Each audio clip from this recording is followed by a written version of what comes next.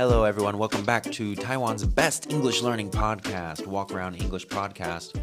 Today, we're discussing a few words and vocabulary terms that will help you talk about COVID-19.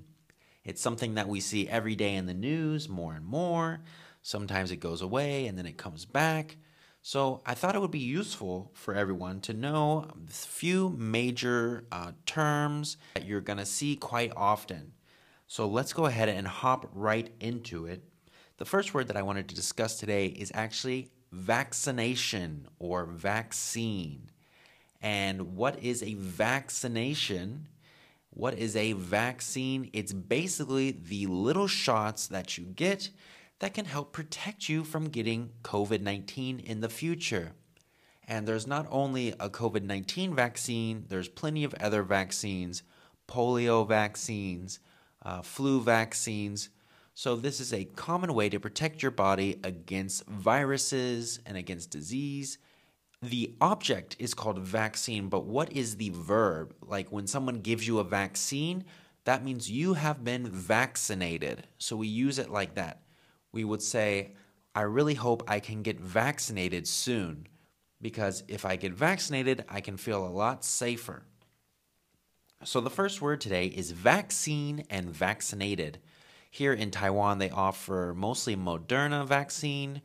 From America, they have AstraZeneca from Japan.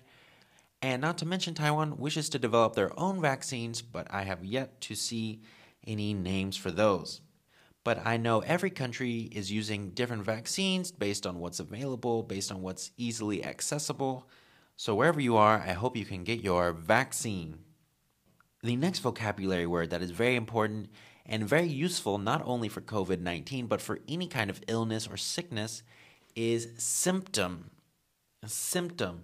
So what is a symptom?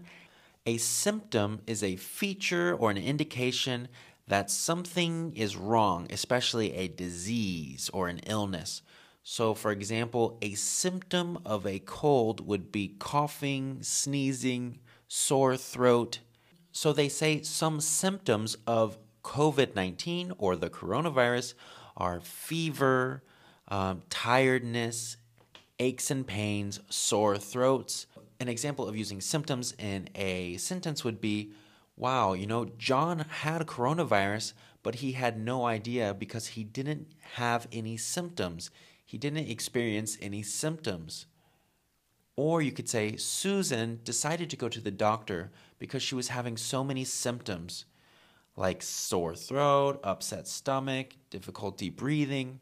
So because of these symptoms, she decided to go to the hospital. So of course, if you go to the hospital and the doctors tell you you have coronavirus, you take the test, you have it, we call that a confirmed case.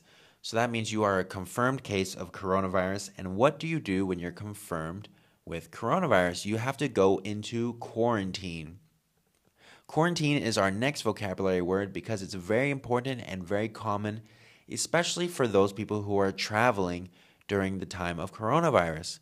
For example, if my family was to come visit me here, they would be required to stay 2 weeks in quarantine. So they'd have to stay 2 weeks in their little hotel and quarantine. It's not a fun experience just sitting in a hotel. I have many friends here that are in hotels right now, probably looking at their phone. Maybe they're listening to Walk Around English. Who knows? There's also self-quarantine. So quarantine is more when you're very strict, when you're being forced or asked to by someone to quarantine. It's more strict. Self-quarantine is when you're taking it upon yourself to quarantine. So for example, well, I don't know if I have coronavirus, but I am experiencing a few symptoms, so I decided to self-quarantine at home. It means I stayed at home by myself in a voluntary way, just to be extra safe.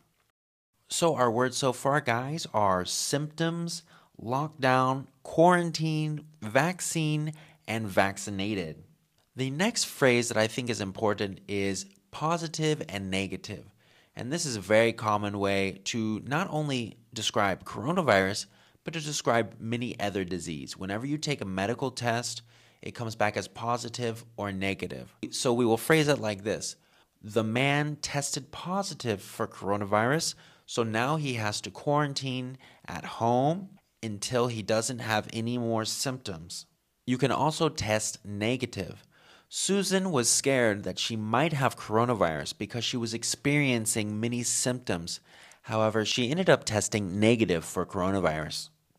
Okay, guys, the last word that I thought we'd discuss today, this is a quick day, is social distance. And this is you probably heard this word a million times already.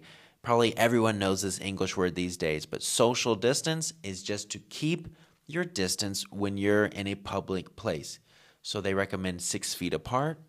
And yeah, so they recommend staying 6 feet away from all of the people around you. So you could say, wow, I went to the movie theater and they are not social distancing in there. I feel really unsafe. Or at the same time, you could say, wow, this store is really good about social distancing. They took away several chairs and make sure people sit away from each other so that they're better able to practice social distancing. So what about you guys? Have you guys had to go into quarantine? Have you been vaccinated? Have you ever had to go into lockdown? I know Taipei and most of Taiwan now is on level 3 lockdown, which means restaurants are no longer offering dine-in options, and I know that 7-Elevens have taken away their hot food and have closed their restrooms and taken away their chairs. So they are taking a lot of measures here to curb the spread. Thanks so much for listening, guys. And if you're interested in receiving the transcript and extra example sentences, go ahead and click on over on Patreon, where we'll be offering behind-the-scenes looks on all there is of the Walk Around English podcast. And until next time, we'll see you on the next episode of Walk Around English.